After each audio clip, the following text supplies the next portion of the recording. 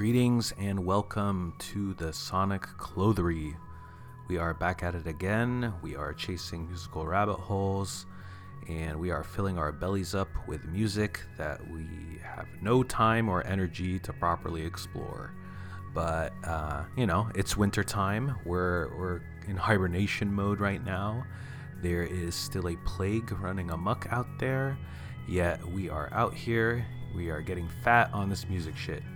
And for this episode, we're going to be putting on a lot of pounds with some big, fat, rotund, greasy synthesizers. But I got to do a little bit of podcast shit before we jump into the music. Your real podcasting professionals call this part housekeeping. But I am trying to get out episodes at a faster rate than, the current once a month rate. But, things are busy. Things are a little frantic at the moment, so unless somebody really wants to write me a check, I can tell the boss to fuck off. Until that happens, we have the schedule that we have. But I am hoping to pick up the pace. I want to get some leaner episodes in. The last several have been 2+, 3, sometimes 3+ hours. And, I'm not sure if newcomers to this podcast ever go back and listen to the early episodes, but there was a time during like the first 5 episodes where I'd be very disciplined. I would settle on 7 tracks. I'd keep the episode to like an hour, and I kind of had that realization the other day, and I was just like, fuck, man, like I really let this thing spiral out of control. But what can you do? It's just ebbs and flows. But in the meantime, hit me with a rating and review if you can. Just hit the appropriate number of stars in your podcast app. Maybe write a little public note, heaping some praise or maybe talking shit. I'm honestly happy to be seen either way. What else? I had something else. Somebody messaged me asking if I had a Patreon or anything like that, and I definitely don't. And then it got me thinking maybe I could add a donation link. So I took the very easy route and I set up a PayPal that goes straight to my bank account. Theoretically, it would be used to cover some equipment costs and things of that nature. But, don't be expecting any receipts. I'll just leave it at that. You can find the link. I'm going to throw that in the description. You can also go to paypal.com/paypalme/thesoniccloth. Also, if you go to any of my social media, you'll find a link in the bio as well. But anyway, all donations, super appreciated. And I think that should probably do it for behind the scenes shit. So these next 2 episodes are linked in very much the same way that I did a 2-parter on ecstatic music. And what this means basically is that the first episode is going to be focused on some of these early OGs of synthesizer music. We're talking starting in the 70s and 80s.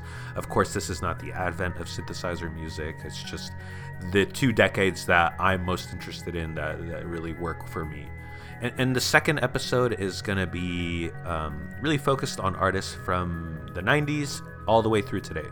So here we're talking about some of these more contemporaries, some of these posers who are directly ripping off the masters.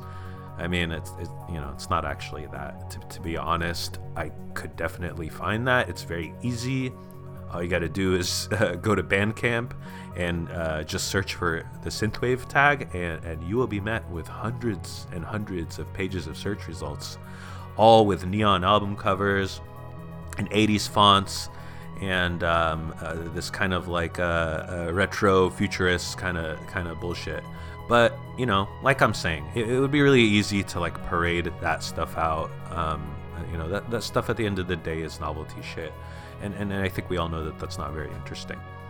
So for this upcoming part 2, I think I've done a pretty decent job in plucking out some of these newer artists. People who are leaning on this tradition but are injecting new ideas into it. You're always welcome to write me at thesoniccloth@gmail.com and rattle off a list of seminal tracks and artists that I've neglected. The meaner spirited and the more elitist, I would say, the better. And, I'm never trying to ruffle any feathers here. This is always just one man's opinion. But, like, for example, in this episode, you're not going to hear any Kraftwerk. So this episode is basically born in sin. But, if you write me this email, I will definitely read your nasty words on air during the next episode, especially if you go at me hard. So take that as an incentive to write the bitchiest email of music snobbery possible. It could be sarcastic, it could be genuine, I could not even maybe even be able to tell the difference. But the point is we'll all have a good laugh together. All right, before we get into these old school synth wizards, we need to get some things straight here. And the best way for me to do that is to define what styles of music and sounds we are not getting into today. And I'm going to give you a warning, it's a bit of a long list. We are getting really, really specific in this rabbit hole today. So I'm, willfully ignoring the following types of music. So no synth pop, no super early electronic and experimental music, which was very difficult because there is so much cool shit in that realm. If you want a recommendation, check out the album An Electric Storm by White Noise. I think it 1969 record. Really, really cool record. We're not going to be getting into any early industrial music from the 80s. We're not going to be doing any classic rock bands that just happen to play with synths. So no Boston, even though, first Boston album rules unanimously. This is non-negotiable. We're not going to get too heavy into prog rock, but you better believe we're going to listen to some very crowdy shit. I mean, Germany is completely unavoidable here. What else? No jazz with synths, so that means no Sun Ra, which sucks. He was definitely an early pioneer of like shredding on a synthesizer, and I would definitely recommend going on YouTube and just watching Sun Ra like freaking out during like the days of where he was really obsessed with playing the synths. And then the last one, we're not going to do any disco either. And again, I have nothing against these styles of music. I actually really like all of them. And there was definitely some visionary synth, being played in each of these sort of movements and subgenres. But the soul of what we're tracking down here can be summed up like really easily. Basically, just picture them sitting down in front of an analog synth or like a rack of synths, and then they just don't emerge from that spot for like a month. And that's exactly the kind of dedication that we want here. I mean, we want music that puts the synth above all other things. Basically, we're after the fruits of the labor of these people spending countless hours being hunched over and tinkering around with these pre-digital synthesizers. And I'm looking at this as a kind of a solitary way of constructing music. It's just you and this intimidating technology that has millions of sonic possibilities, and everything is just distilled into this like janky looking keyboard box thing that has dials and buttons and inputs and oscillators and all the other technical shit that I am in no way qualified to talk about.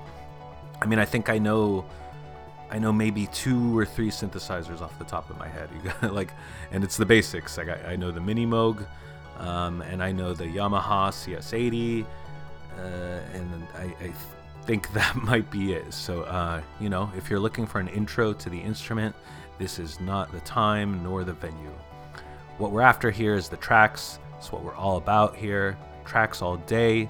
And I think it really benefits like the listener with this rabbit hole to just kind of engulf yourself in like nothing but like progressive synthesizer albums. Like after you hear this playlist, it becomes very apparent that this is like music created by people who stay up all hours of the night just to like dial in a tone that might be used for like 30 seconds on one track. It's really people who are able to like explore moods through like the twisting and turning of knobs, creating all of these like vast imagined textures like out of these different synthesizers. And it can be really, really epic and fantastical, and it can also be deeply personal and emotional, and then it can also be like esoteric and experimental, or maybe some kind of like calling out to the void. And it might all sound synthy at the end of the day too, but like the diversity that these artists who were like overwhelmingly not classically trained people. Like the sound that they arrived at while simultaneously like tinkering around with synths within the span of like these 20 years, this 70s to 80s, 2 decades that we're exploring here, is just amazing. And I think that they really laid the foundation for, you know, future synth heads, or like that one guy in the band who exists only to like put in synthesizers and beats and bleeps and bloops and like whatever else into the music, like that guy in the band. Like these people that we're talking about now, they're kind of like your proto like Johnny Greenwoods. Just imagine them in like a modern band rock context. And it doesn't have to be like a one-person synth exploration either. Like some of these tracks throw in a lot of other instruments, and I'm actually like happy when that happens. But a lot of these tracks are these solo synth pieces, you know, just created by these absolute madmen and madwomen who are basically like jamming with themselves in a lot of ways. You know, they're orchestrating all of these possibilities of sound on a single machine and finding a way to express like what is human into what is robot. And the way that I think about it is like somebody like singing a song into a box, and then a robot picks up the box and processes the singing and then like translates it into their own like robot tongue. But you know, I think we're probably ready to dive in here. I don't want to get too deep into this. I could keep hitting you with metaphors, but that would get out of control. So, you know, we're going to be exploring some really cool shit here. We get into everything from progressive electronic music to like soundtrack composers. We get into like minimalism and krautrock and even like kind of the early breakbeat kind of shit. And all this stuff just turned out to be insanely influential to modern electronic music, to techno, to synthwave, to film scoring, to cosmic jammy music, like so much shit. And again, as always, we are scratching the surface here. I mean, this is a deep hole to burrow down, as usual. So if you're new to this stuff, what I recommend is start with this playlist, take the track list in, keep a note of the stuff that is speaking to you, and then pull up rateyourmusic.com and just kind of go to town on the artist ID. You can kind of browse what's like their most loved work, and you can see what other artists like pop up in their orbit, because there's a lot of collaboration between these artists. I'd also recommend sticking it out for part 2 of this series, which I think will be pretty interesting after hearing this material, because these sounds like never fully died. They went on really from like the late 60s through to the 90s and into now. I mean, it probably went like a bit dormant in the 2000s, but shit, like most everything that was good did too. So no big loss there. But without further ado, let's get into this thing. Synth Wizards, 1970s through the 1980s. Let's do this.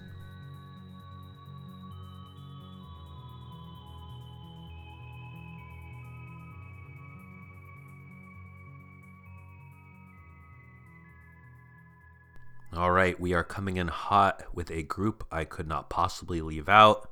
I am talking about Tangerine Dream, but you know, right off the bat, I am fucking everything up by picking a track off an album that is way later in their discography and nowhere near as like seminal as their earlier work from the 70s. I'm talking about albums like Zayt, Rubicon, or even Phaedra. But what we're going to hear here is the title track off of the album Exist from 1981, which is kind of a terrible record overall, to be honest.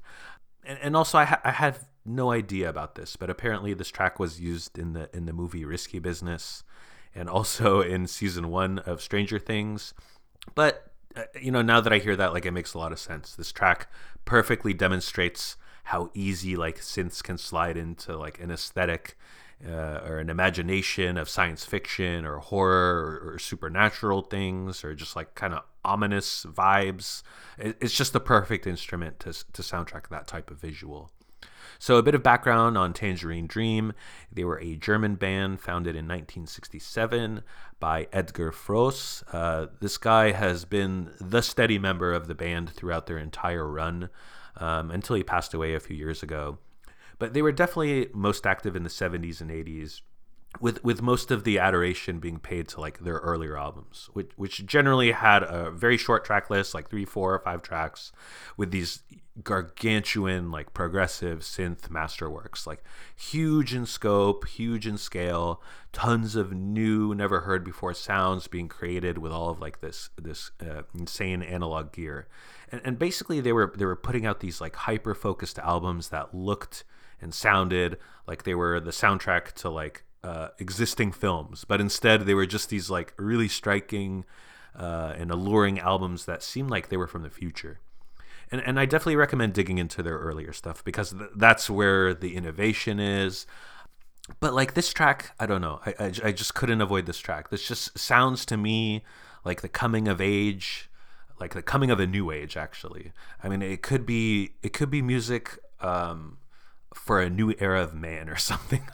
That's just the vibe I get from it.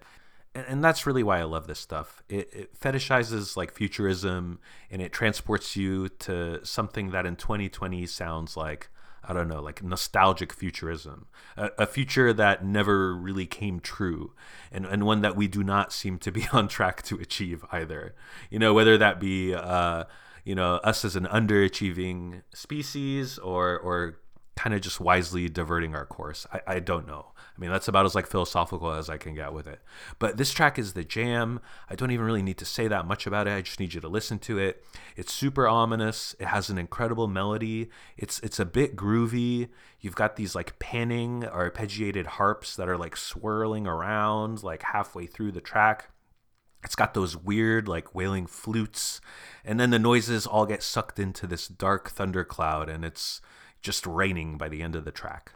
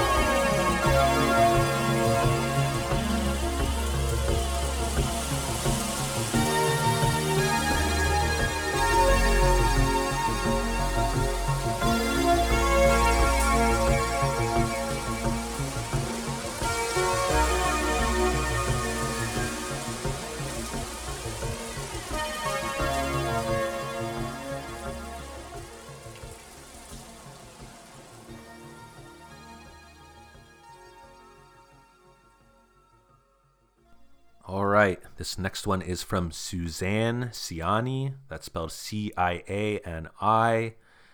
The track is called The First Wave, Birth of Venus. And this one is from her debut album, Seven Waves, which came out in 1982. And I'm going to start with a quote from Suzanne about this particular record. Suzanne said, "With this album, I blended my classical romantic senses for melodies with the astounding possibilities offered by electronics. Because most of the instruments on Seven Waves no longer exist, this recording is a historic footprint in the evolution of music, unique to its time, yet still valid today." So Suzanne has been referred to as America's first female synth hero. Her story is pretty awesome. She got her start in New York City, traveling around, playing gigs with a Butchla, or maybe it's Buchla, and that's got to be Buchla. Buchla synthesizer, which is an early like modular synth, and apparently she was one of like the first people to perform with it. Anyway, Suzanne then got hired to produce like jingles for ads for companies. I think like Coca-Cola and AT&T, and I think Atari as well, if I remember correctly. But and she was doing all this like before completing work on her debut album, which her label was extremely wary of releasing. I mean, and if you think about it, like it's an album composed of like electronic synth music by a woman with no vocals, and this was all happening in like the very early 80s. So this was just like in no way marketable back then. And I think that it barely is today too, to be honest. But I've seen a lot of love shown to Suzanne Ciani from kind of all corners of the electronic music world, like everything from techno people to ambient musicians to new age musicians to like house DJs. Like she's definitely a pioneer in this world and someone who is finally getting some of their due like much later in life. And I think she's probably in like her late 70s now. But this track, this track really potentially veers into very corny territory because it has some of that new age quality that we can, ID really quick. And even though new age stuff is considered pretty hip these days, like over the last 5 years, there's a kind of whimsy to this track and much of the album that's really charming, and it's a really great escape. I mean, Suzanne has like a mastery of tones and a melodicism that many synth kind of like wizards really only exercise when they hit on something special. And I think there's also a touch of femininity and romanticism here, like as evidenced by that quote, that lacks in a lot of this kind of stuff. So I appreciate that in the music. This is music that is very cosmic, but definitely not robotic. It's not too psychedelic either. It's self-described quadraphonic music, music that is elevating something sacred and that we already know. And just kind of, the hands know where to go on the keys. They know what note to move next. And what you hear really is the sloshing around of like ocean waves throughout this track, which Suzanne describes as a feminine rhythm and energy system. So it's a very soothing, very beautiful track that shows how crazy good Suzanne was at producing varied and complementary sounds that are perfectly weaved throughout this track and honestly throughout the entire album.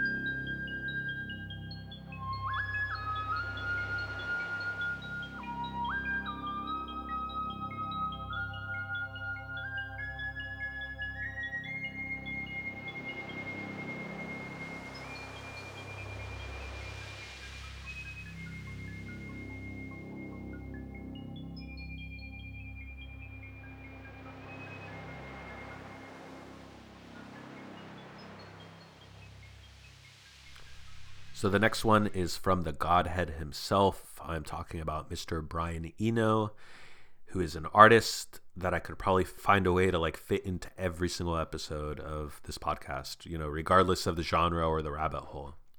So this one is a track from his third solo album. This was the era where he had left Roxy Music. And this album is called Another Green World, a super well-known album. And to me, Eno is all about the eras. I mean, the man was, and in many ways is still like a shapeshifter in terms of all of the types of music that he had laid his hands on and ultimately like had a major influence on.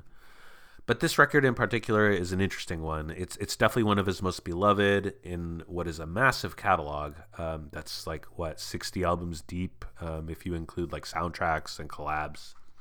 But Another Green World really follows like two previous records of experimental art rock, talking about the albums Here Come the Warm Jets and Taking Tiger Mountain. I mean, these were largely rock-based albums, although Eno is definitely tinkering around.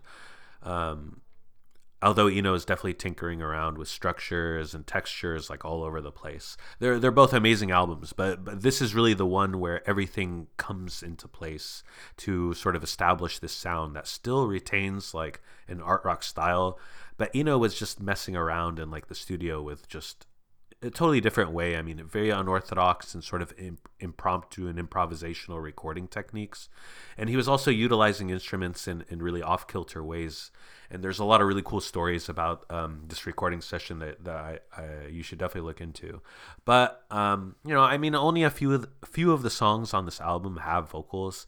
And all of a sudden, Eno became interested in giving his audience mood pieces like that were really beautiful, very surreal, atmospheric, and just kind of like devoid of structure. And something like this track, which comes off kind of comes off like a loop with these organ-like synths that build and harmonize with one another. It's just a really simple piece of music with several layers and with a distinct melody and really good counter melodies. And it's a moody little piece that is both sad and beautiful, just totally melancholy.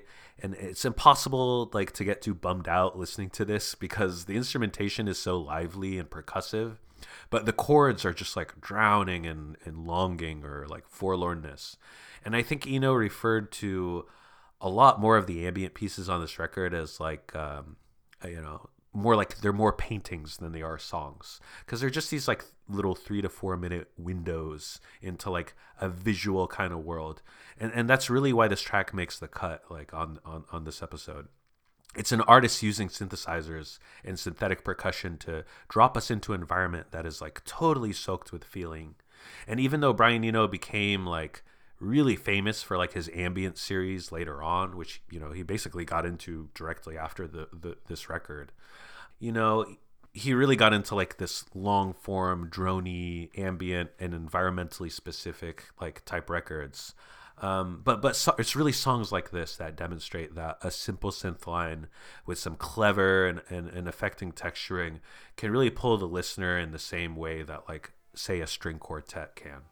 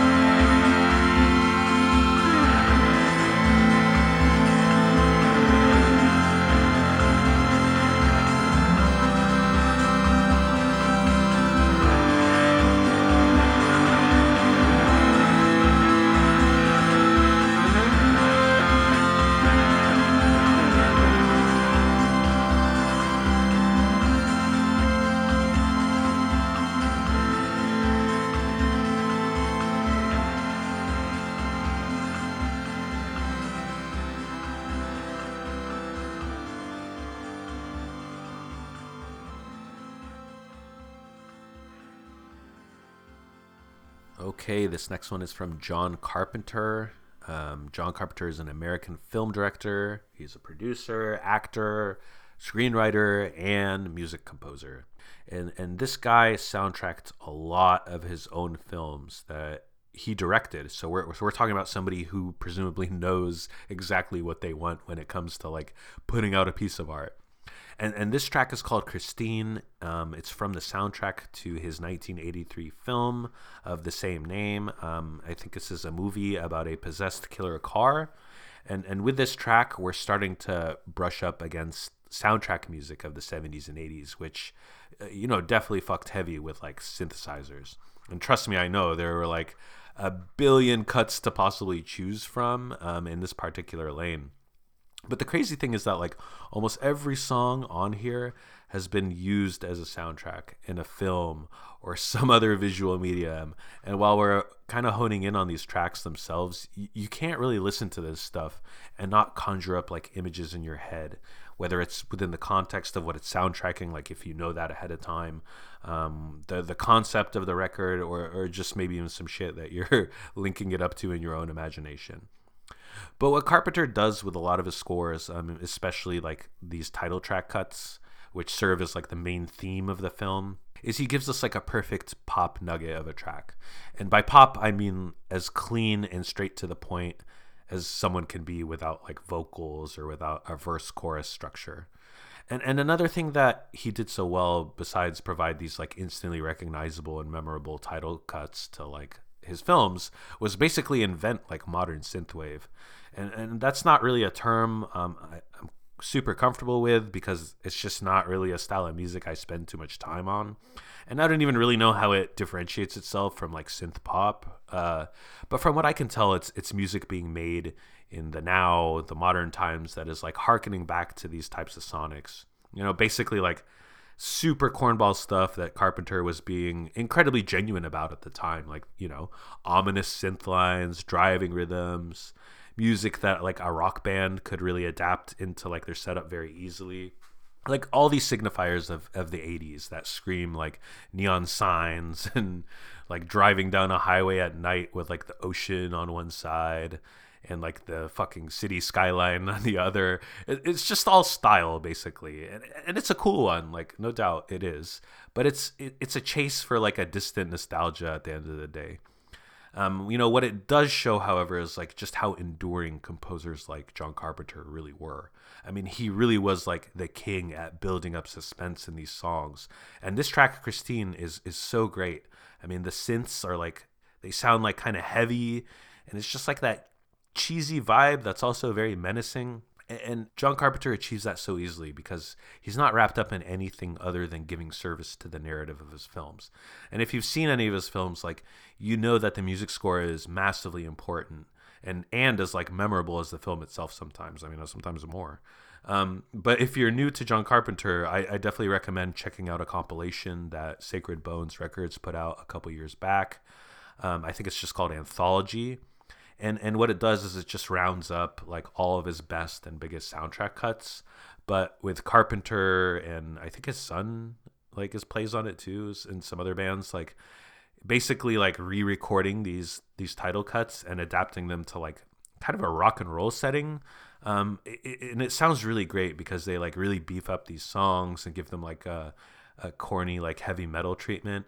It just totally fucking rules, and it goes to show you how iconic these like 2 to 3 minute tracks that John Carpenter would put out, like it just shows you how iconic they really are.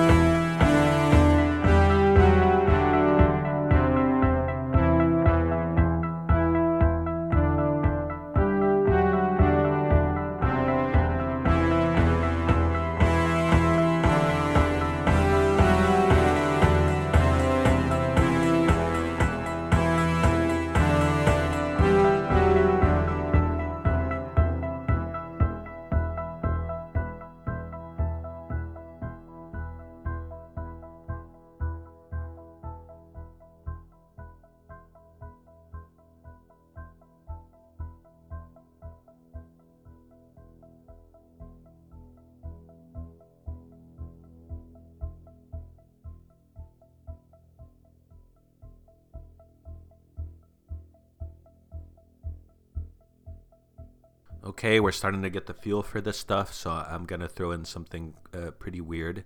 This next one is an excerpt from the 1981 album E2, E4 from Manuel Gotching. But this is just a really weird one, and I'm not sure where to start here. And don't sweat it if you don't recognize this dude's name, because I'm pretty sure he's not well known outside of the world of like krautrock and early electronic music that was coming out of Germany. But basically, this dude was in a group called Ashra Temple, and also another band after that called Ashra, who we heard in the episode's opening like background music. Two really interesting and cool bands. I mean, definitely check out Ashra Temple's like debut album from 1971. It's basically like the super stony psych rock that goes into some really great ambient and quiet sections that remind me like of Popol Vuh. But also check out his project after that called Ashra. They put out an album called New Age of Earth, and if you want something cosmic and rhythmic but kind of more new agey, like I actually almost picked a track from the Ashra album to go on this episode, but it just barely didn't make the cut. So when that happens, you get thrown into the background music of the show. But back to this project that we're looking at here. This album E2 through E4, it's essentially one long piece of music that never cuts out at like any point. And in fact, if you were to just like fast forward through the entire album, just kind of to pause every once in a while, you might think that this whole thing was just the same 15-second loop over and over for an hour. But this is really like the ultimate exercise in building and building and building like a track with layers of synths and sequencing. I mean, this track evolves like very slowly despite its jittery rhythm and like very busy programming. But this is total space out music. It locks you into its groove, and it pushes you forward with this like hypnotizing, strange groove. And really the craziest thing about this entire album, of which I'm only going to play like an excerpt of, is that this came out in 1981, but it sounds like electronic music from like the mid or late 90s.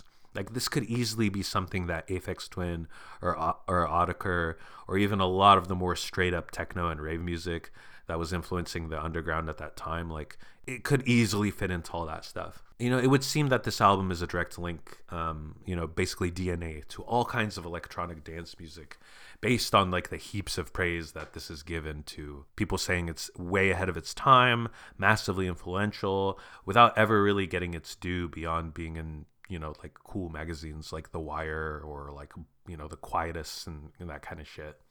But this is a really cool record that shows you what master sequencing can achieve with synth sounds, and it's one of those albums you put on in the background and it just goes by in one sitting.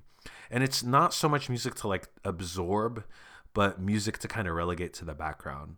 But when you do give music like this attention, you realize how this fool basically like helped create like dancey electronic music, and probably only ever got his due from like a bunch of techno nerds.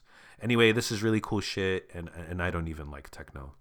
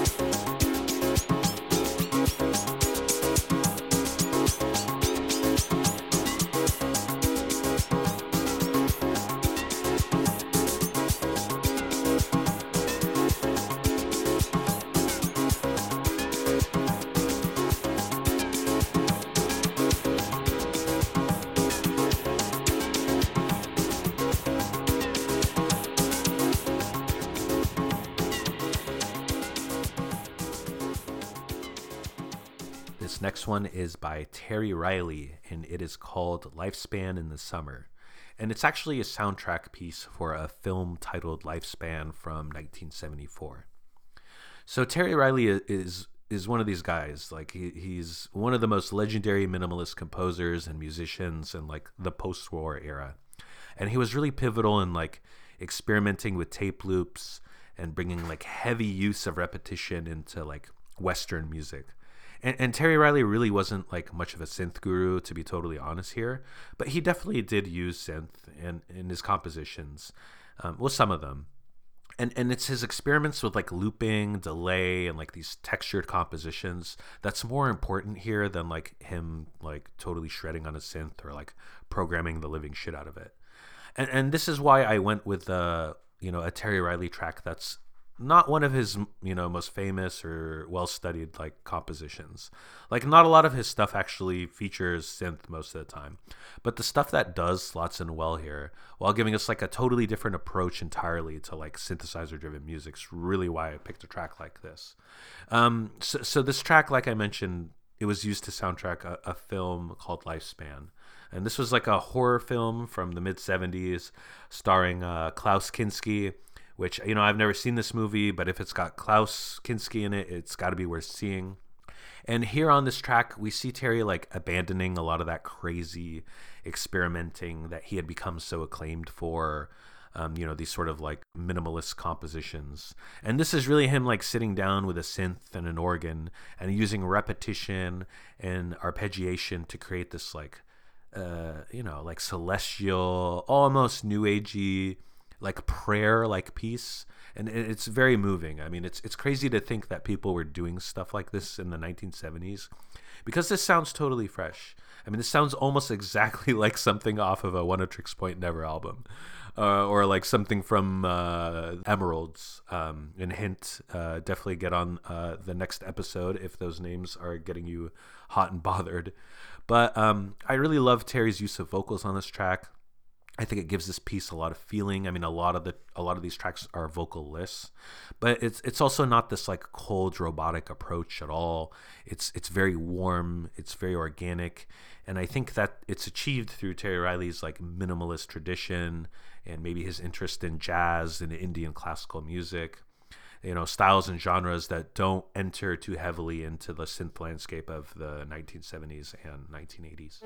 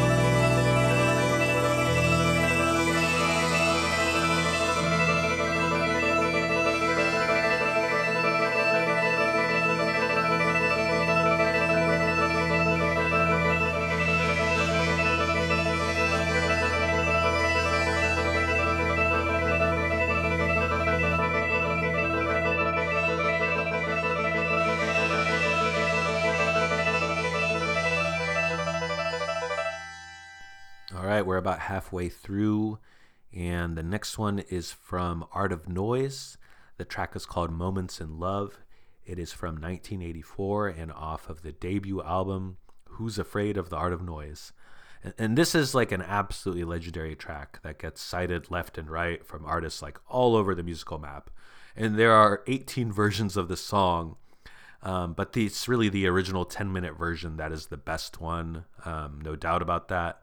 But what I'm going to play for you is called the original battle version. It's a bit shorter, about half as long, but you really get kind of like the point of the song. If you love it, definitely check out the full version. But this song, Moments of Love, is considered like a cornerstone of digital sampling based work. And it's just this like super dreamy soundscape with these heavy synth leads and these like synth stabs and choir effects. And the track just builds and builds these layers onto it. I mean, each edition is like more awesome than the one that came before it.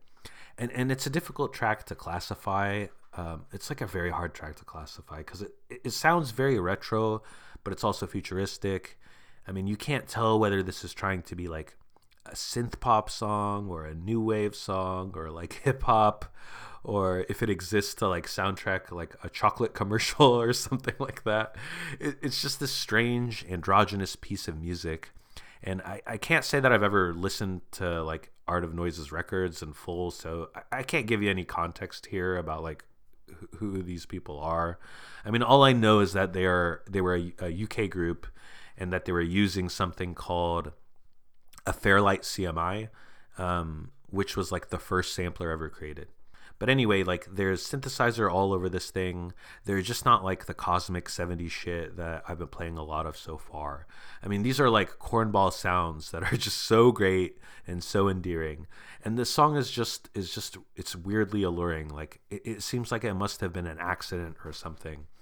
And it just speaks to the cut and paste, like highly produced, highly sampled approach to synthesizer music that can really yield like some standout shit. Like, I'm fairly sure that this was like the chillest, most overtly sensual track of 1984, and I don't think I really know what chillwave is, but I bet all of those chillwave artists from a few years back were like drooling over shit like this. And I also get like a serious like DJ Shadow or like RJD2 or like instrumental hip hop kind of feeling from this as well. And I know LP of Run the Jewels and just his solo work has gone on record like praising this track's production, and I think that might even be how I found out about it. But anyway, enjoy this one. It's definitely super different from the others. Put it on at a party or something, and I guarantee you every other person will come up to you for the track ID.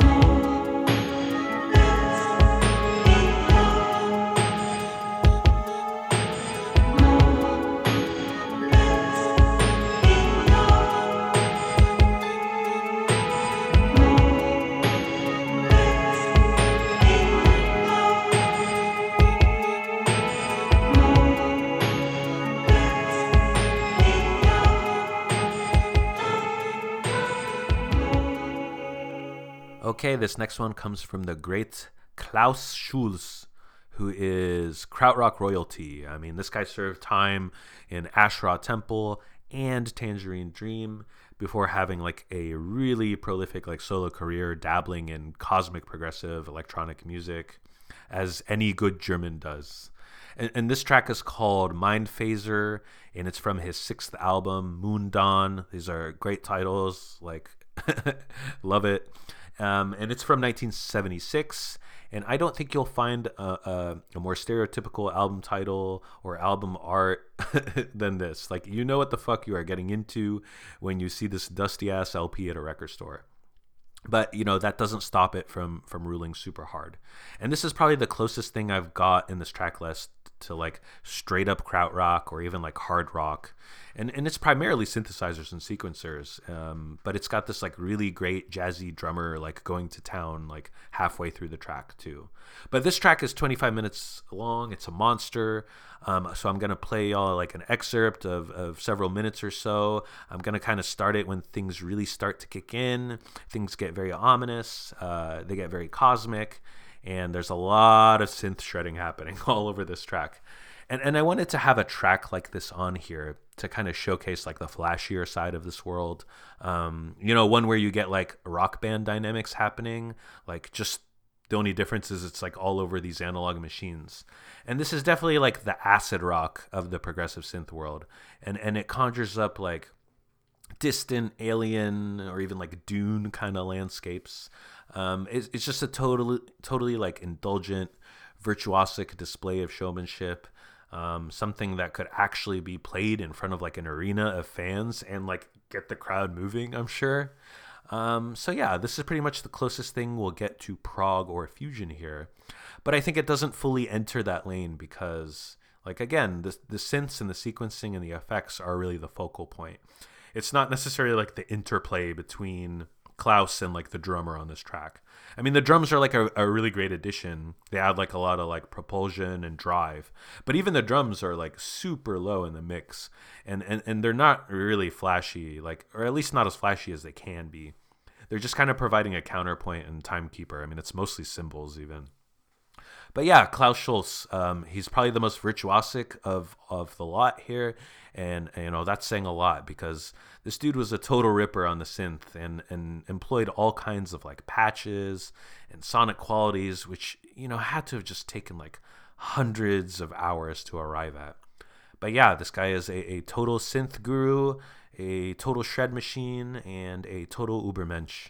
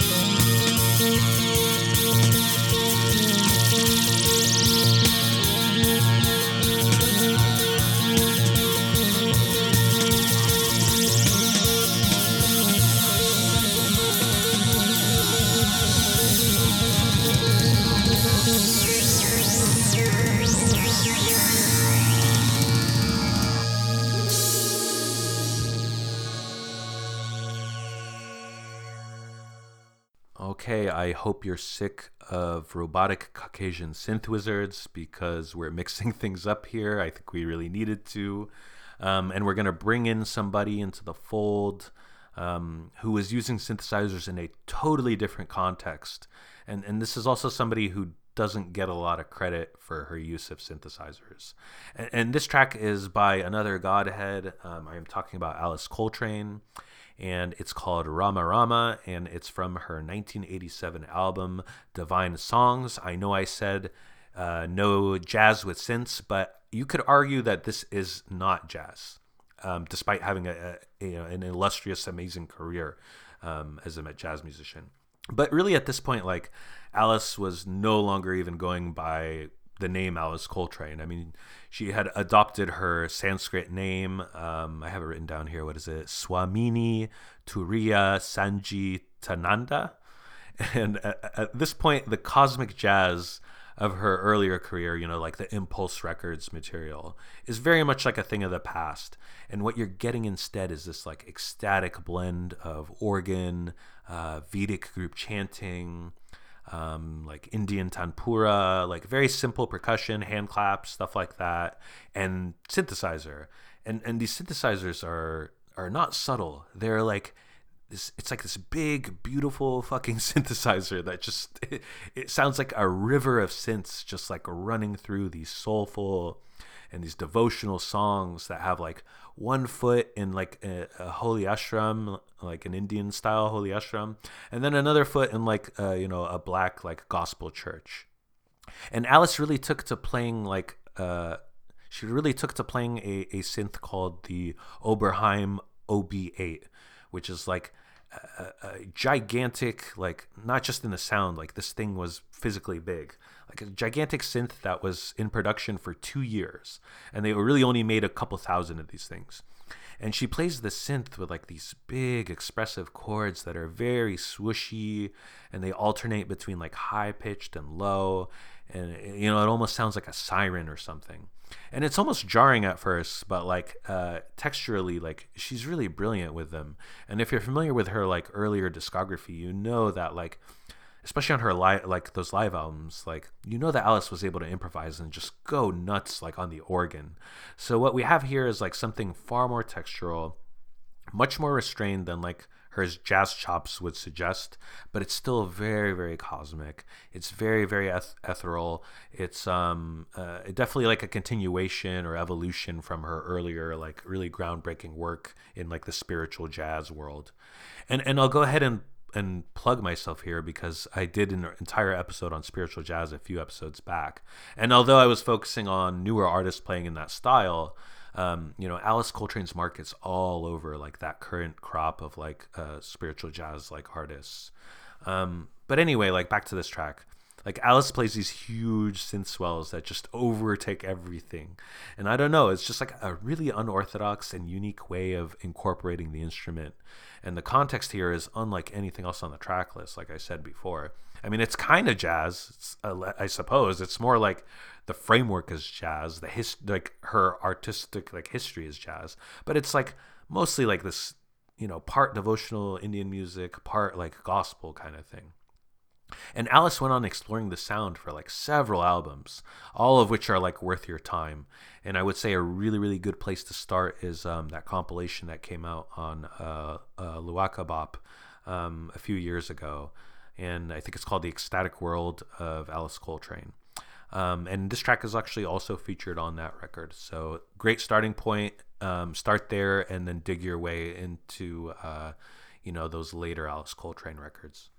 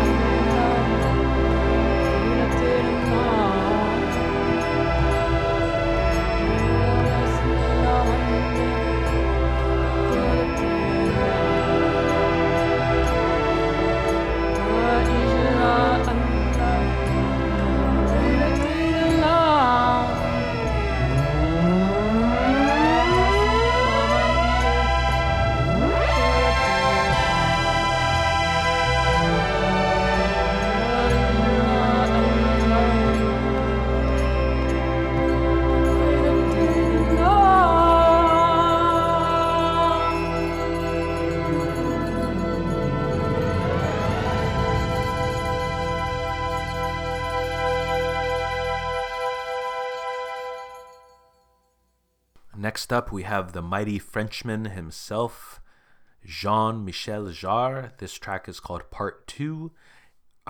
This track is called Part 4, and it's from his 1976 synthesizer opus, Oxygene.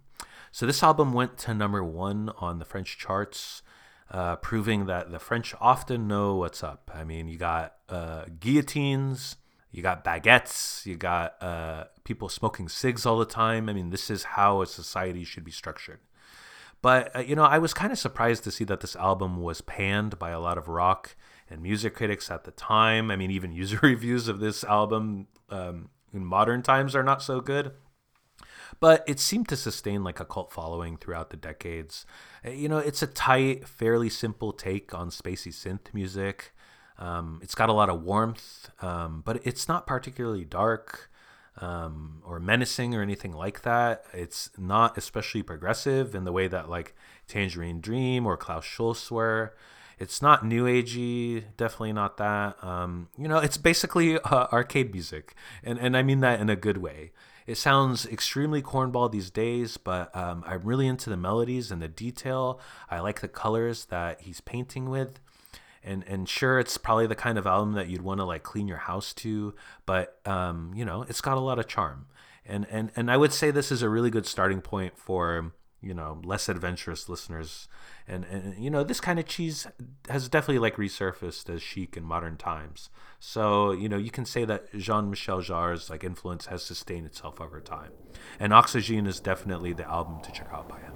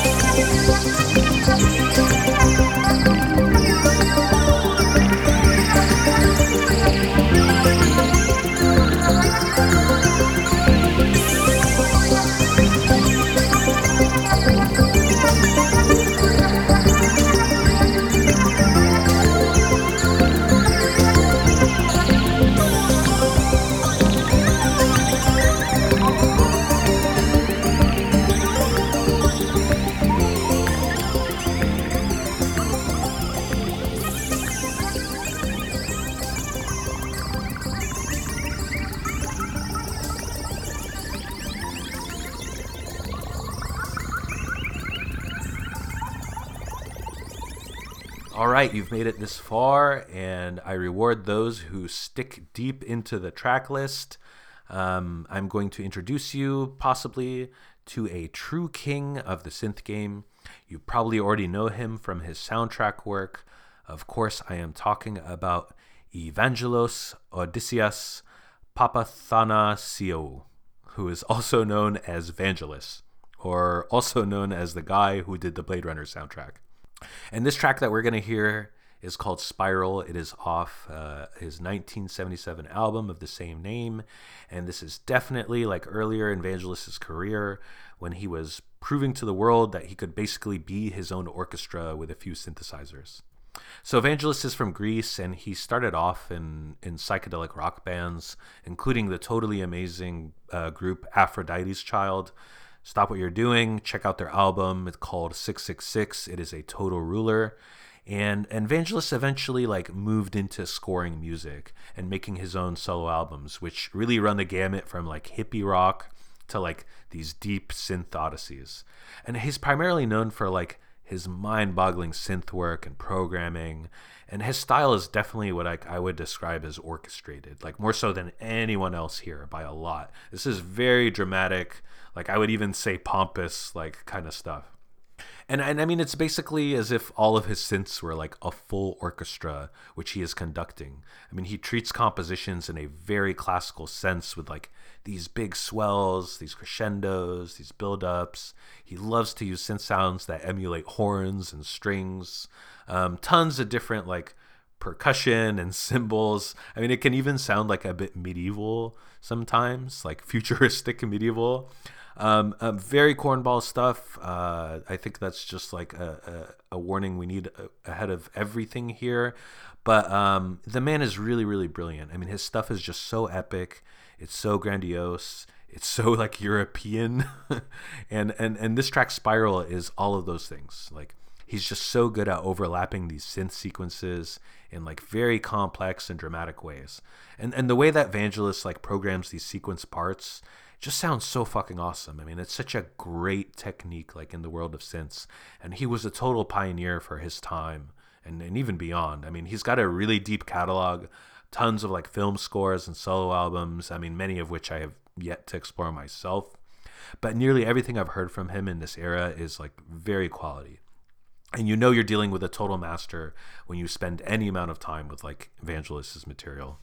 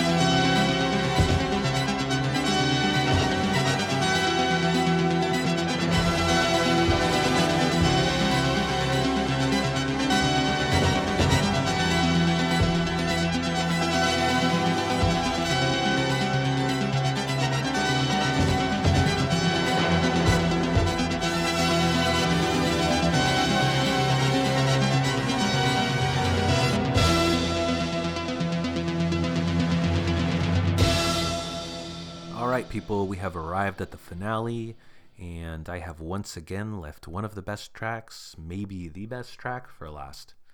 Because, for me, like, in this world, it's the soft, warm, kind of rustic synthesizer tones.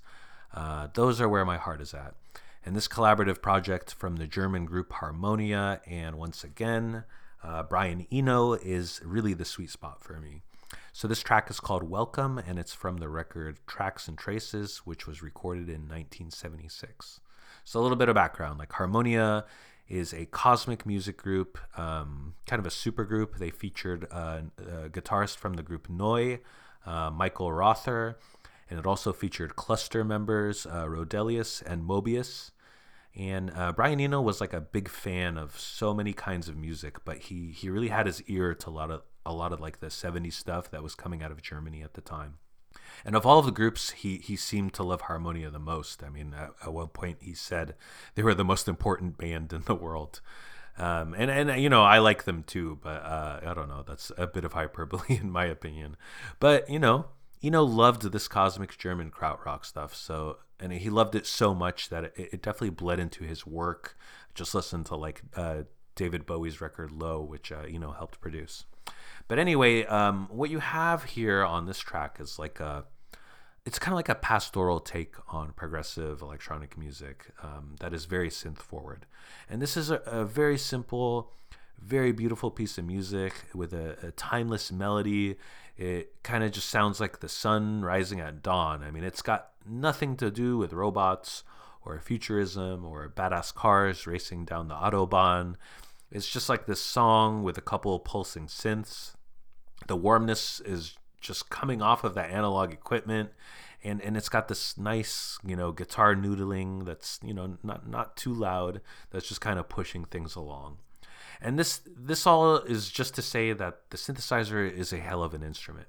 I mean, it's taken us into many, many worlds here, like many moods, all kinds of different vibes and styles. And it's really threaded the needle through multiple forms of music. And ultimately, it always comes down to an artist's ability to bend the instrument to their voice and to their vision. So we're going to go out on this perfect piece of music. As always, rate and review. And I appreciate the last couple of reviews that came in. Donate to the Sonic Claw Slush Fund. I'll probably use the money to buy chips.